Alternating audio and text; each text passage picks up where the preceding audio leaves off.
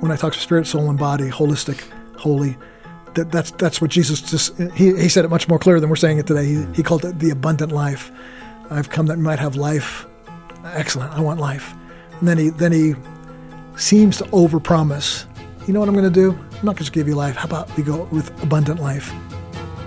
The Bible promises us abundant life. So how does this scripture translate into everyday life?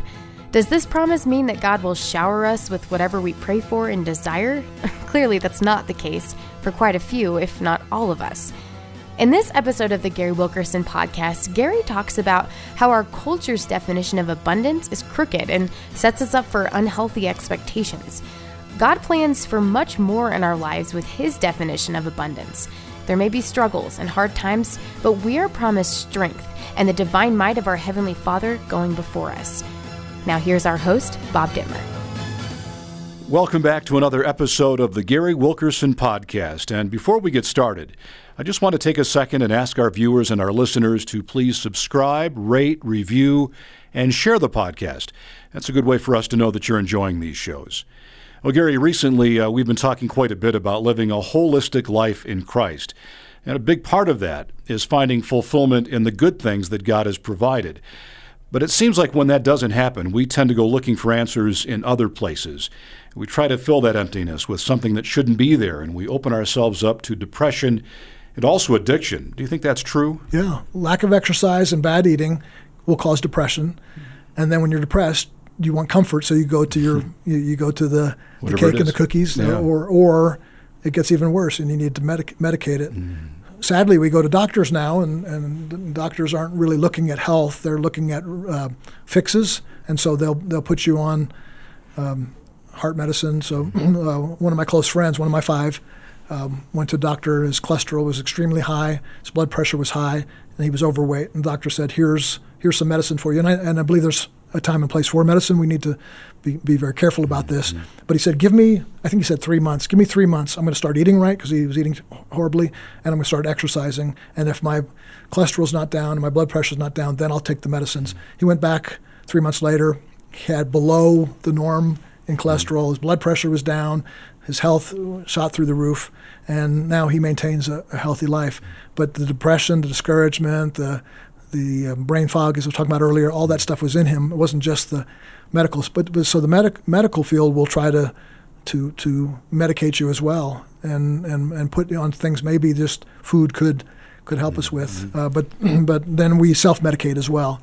We're depressed, we're discouraged. We know that sense of something's missing, and so people go to alcohol, or they look for love in the wrong arms. You know, somebody they're not married to, or before they're married. And again, the willpower is trying to say, don't do that, but the body is so out of kilter of what God designed it to be that the will and the mind can't engage emotionally to keep them away from those type of things. And so, the opiate addiction. I'm on the board of directors of Global Teen Challenge, and all the leaders around the world are saying the opiate addiction right now in the world is far beyond anything they've ever seen before. We are in epidemic proportions. It's become one of the top causes of death now is overdoses through the opiate addiction or opiate use. And these guys know, and I know, and my dad who founded Teen Challenge, we know this, that's the symptom, that's the fruit, not the root. And the root has something to do with the deeper realm of the soul and the heart, and these things have to be addressed again through the 1 Thessalonians 5:23. That you might be completely holy, just pure in the eyes of the Lord, and living a holy lifestyle, but also being made spirit, soul, and body complete. Because one without the other is going to leave you incomplete, and you'll start looking for something to kind of help you through that. So I believe addictions are caused by that and are cured by that. Finding deeper meaning in life, looking for something that is substantial in your life, which is these things I'm talking about, relationships and a future. That's one of the other F's is looking to a future with hope, and that means a meaningful, other-centered life, living for something bigger than yourself, and that you have hope for the future, as the Bible calls it. Well, if you don't have the strength to do that, then you're not going to be able to. I'm sure there are people listening to this podcast that say, I haven't lived an abundant life in years. I don't know where to begin. I don't know how to start. I'm so mired in the failures of the past and how out of whack my life is. What do you say to them? Where do they begin? Thanks for asking that question, because I think it's crucial to the conversation we're having here today. It really comes down to that question, abundant life. When I talk spirit, soul, and body, holistic, holy, that's what Jesus just, he said it much more clear than we're saying it today. He called it the abundant life. I've come that you might have life. Excellent, I want life. And then he seems to overpromise. You know what I'm going to do? I'm not going to give you life. How about we go with abundant life, above and beyond. So here's another phrase that's used in the epistles: above and beyond all that you think or imagine. It's like 5 words in there that are words that speak beyond what we would even. So we started this conversation today talking about people feeling like something's missing. So we're down here, something's missing. And then Jesus and the disciples and the apostles come along, and the writers of the Gospels come along and say, not only are you going to be at life where you don't feel like something's missing, but you're going to go far above, beyond all that you think or imagine. So again, look what they're talking about. Think, that's part of the soul, the mind. Imagine is part of the will. It's part of the emotions. I'm imagining something. Your emotions are engaged. You have a picture of your life of what it could be. And some people have lost that picture of it. They lost that abundant life. All right, so that's the promise, but the gap is what kills us. The gap is what causes depression, discouragement, withdrawal. People leave church because they say, they promised me this, and I'm not getting this. So the big question then is, okay, how do I find abundant life? Number one, by drinking of the Holy Spirit. Jesus said, whosoever is thirsty, let him come and drink of me. Now, he said this after the 7th day. It actually says that in Scripture, on the 7th day of the festival. So for 7 days, they were having celebrations and festivals, and they're eating and drinking, and big community. It's one of the biggest festivals of the year. You would think he would have said, hey, if you're thirsty, come to my party, and I'll give you something to drink. But he says it afterwards. Why? Because he realized it was afterwards everybody's going to realize everything they've been drinking so far doesn't satisfy. And so all those promises of life, sex, drugs, money, fame, notoriety, applause of man, self-pleasures, all those things, try those, but they're not going to give you life. Finally, come and drink of me. And like what Jesus says, drink of me, and out of you will flow rivers of living water. This is pretty cool because the math is incorrect. So I drink this, Jesus says, drink this, which is maybe 4 ounces at the most, 3 ounces, but rivers will flow out of me. The multiplication of what God gives us is supernatural. So all he's asking us is to come to him. And okay, how? Well, we've been talking about this all day. Come to me wholly. Let me deal with you in your spiritual life, and holistically. Come to me when it comes to your fun, to your faith, to your family, to your friends. Bring that, drink of me in all those things. In other words, take me in for more than you're taking me in for. People don't live an abundant life because they want to, I call it grace and grit. And some people are on one end of the spectrum or the other. Grace is sort of like, Jesus, you promised me you're going to do it all. I'm waiting. Why are you letting me down? You promised me abundant life, and I'm not living it. So they're waiting for a grace to happen. On the other end of the spectrum, people are living by grit. I can do this. I can pull myself up. I can try harder. Those two things have to be married together. To live spirit, soul, and body complete in life requires the grace of God. I heard one person say, the law demands you do this, you try that, you better work out, you better eat right, you better pray every day, it demands you do things where grace supplies. He shall supply all your needs according to his riches and glory. So grace supplies something, but then grit is our role where we say, okay, you've supplied it, now I have to employ that. I have to engage in that. I have to maybe, and that's where the practical things come in, is to have a schedule. To be on a particular eating plan, okay, so I say, Holy Spirit, please help me. I'm 60 pounds overweight, and then he supplies grace. Part of his grace supply might be, I want you to go to your refrigerator and take out all the sugar and the ice cream and the donuts and throw it in the trash. And we go, well, can't you just take the calories out of it? Can't you just make this donut be healthy? You turn water into wine after all. Yeah. Do the reverse. Right. Yeah. And many of us want him to turn wine into water. Yeah.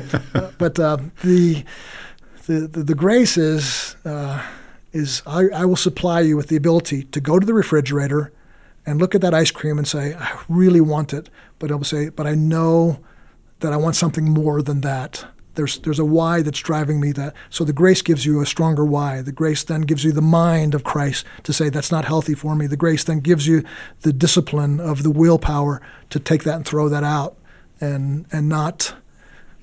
I remember, it's embarrassing, but I remember throwing out some donuts in the trash, and the next morning going and getting them. I don't know if any of you have ever done it. Probably not. But doing a Costanza, right? Did they do that? Okay, yeah, like a Seinfeld, right? Yeah, I've done that. I've done that. Fortunately, what I've done with the ice cream, instead of throwing it out, because I'll like an hour later I'll think it's melting. I better go get it.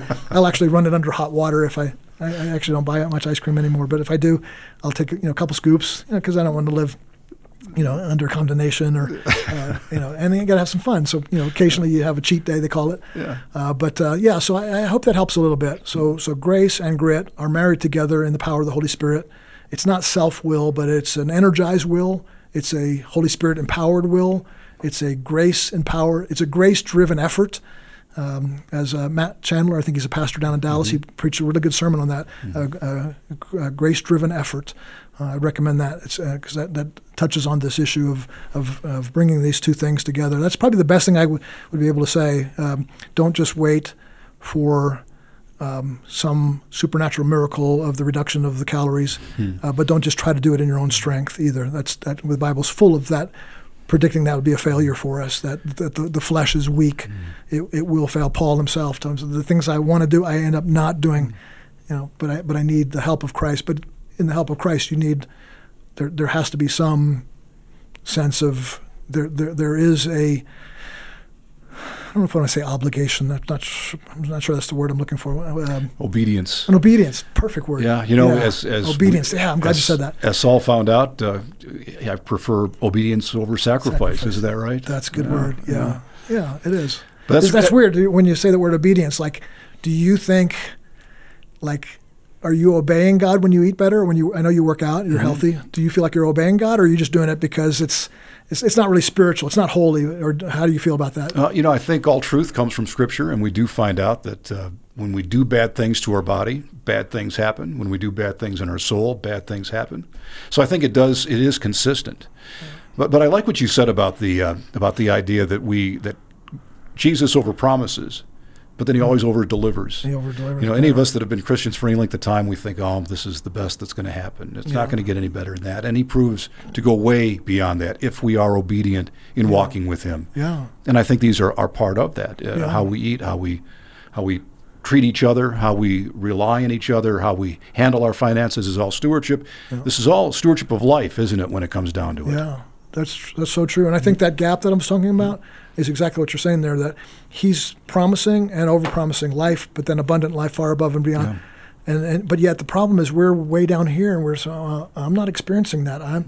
I'm getting mad because I keep hearing these promises, and I keep going to church, and they encourage me. These promises are coming, or I go in New Year's. Every pastor in the world almost says this is the year of overcoming, or this is the year of prosperity. And so we kind of start thinking, okay, I'll try it this year. At the end of the year, it's not been the year of abundance or the year of breakthrough. It's been a harder year than ever before. So let me say one last thing about the overpromising the expectations of Christ. He also promises, we talked about this today among our staff, he also promises that in this world you will have tribulation. So if you think abundant life means trouble-free, pain-free, you're setting yourself up for failure. You're setting yourself up for disappointment. You're going to think God has let you down, or God's against you because other people he's promised abundant life, and we describe abundant life as being pain-free, sorrow-free, trouble-free. Well, abundant life for Israel was he says in Judges chapter 3, I'm going to leave 5 enemies in the land to test you. And the word test there doesn't mean sort of, I want to see if you can do this or not, but it's like a match. I'm going to put an opponent there, like in a boxing match. I'm going to set up a match for you. on purpose so that I could show you how to war and show you that you're a victor. So a lot of us, number one, we're not expecting trouble. So when it comes, we get discouraged or withdraw from the battle. And number two, we're not engaging in the fight. We think abundant life means no fight. Abundant life means get in the ring, get in the arena, get a bloody mess, get marred, get scarred up, because that's what life is about. It's there's going to be a fight. We talked about how from the Garden of Eden to the Garden of Gethsemane, there were enemies attacking the righteous person. And Adam didn't overcome, Jesus did. And so in Christ now we can overcome, but it doesn't mean we don't fight the battle. We don't get engaged. And so, we see people purposely going to churches where they seem to be promising there's no battle. Or if there is, all you have to do is say, so maybe somebody's battling with cancer. And so they're told, say this: there is no cancer, there's no cancer, there's no cancer, there's no. Well, the mind, I believe, does not have that kind of power. But to say Christ is with me, or He can heal me, to honestly face the battle, and then believe in the power of the Holy Spirit, He can heal this cancer, and I'm gonna. And yes, you can confess that I'm going to be healed, but to falsely believe that the thing is not there. I heard one teacher say, it's there are no weeds in my backyard. There are no weeds in my backyard, but the weeds don't go away. You have to go out and pick them out, And so that's the battle we're in. And abundant life isn't a pain-free life. It is a powerful life. It is the ability to navigate life with strength and vigor and vitality, ambition, goals, spiritual ambition, drivenness to accomplish something. And it has to be something bigger than yourself too. If all your abundance is primarily for yourself, then Jesus could have said, drink of me and I'll fill you. But He said, drink of me and rivers will flow out of you. So what He's saying is, the abundance I'm giving you is not just for yourself. And many people don't live the abundant life because this gap, they're only looking to fill themselves. I want to be better. I want to get richer. I want to have less pain. And they're not living for something bigger than themselves. And that's one of my goals in life, is to live for something bigger than myself. And a drink offering poured out for others. Yeah. That's totally that. Well, thank you for that reminder. We talk about God over-promising and over-delivering, and I guess we often find out, don't we, that when God goes above and beyond our agenda, that's when we find that abundance that we didn't even have in mind. We never dreamt of. No, never could have imagined. Yeah, absolutely right. But stay the course. For our listeners out there, stay the course of doing the right thing, and be faithful that God will deliver abundance, even if it's not something that you expected. Right? That's a good word. Yeah. Gary, thank you very much. Thanks, Bob. Good being with you again. And nice talking with you. Yeah. We'll see you again next time. Very good. Look forward to it. Bye-bye now. You've been listening to the Gary Wilkerson Podcast. If you're facing difficulties and feel worn out, know that God has promised you abundance and put His unconquerable Spirit in your heart. The Bible says that the Holy Spirit prays for us and that our God is for us, not against us. If you're interested in daily encouragements, then you'll probably enjoy our 86 Seconds video devotionals. Each short video is a mini devotional from Gary Wilkerson. He points out simple but profound truths in Scripture that can change the way we approach problems or other people we're called to love.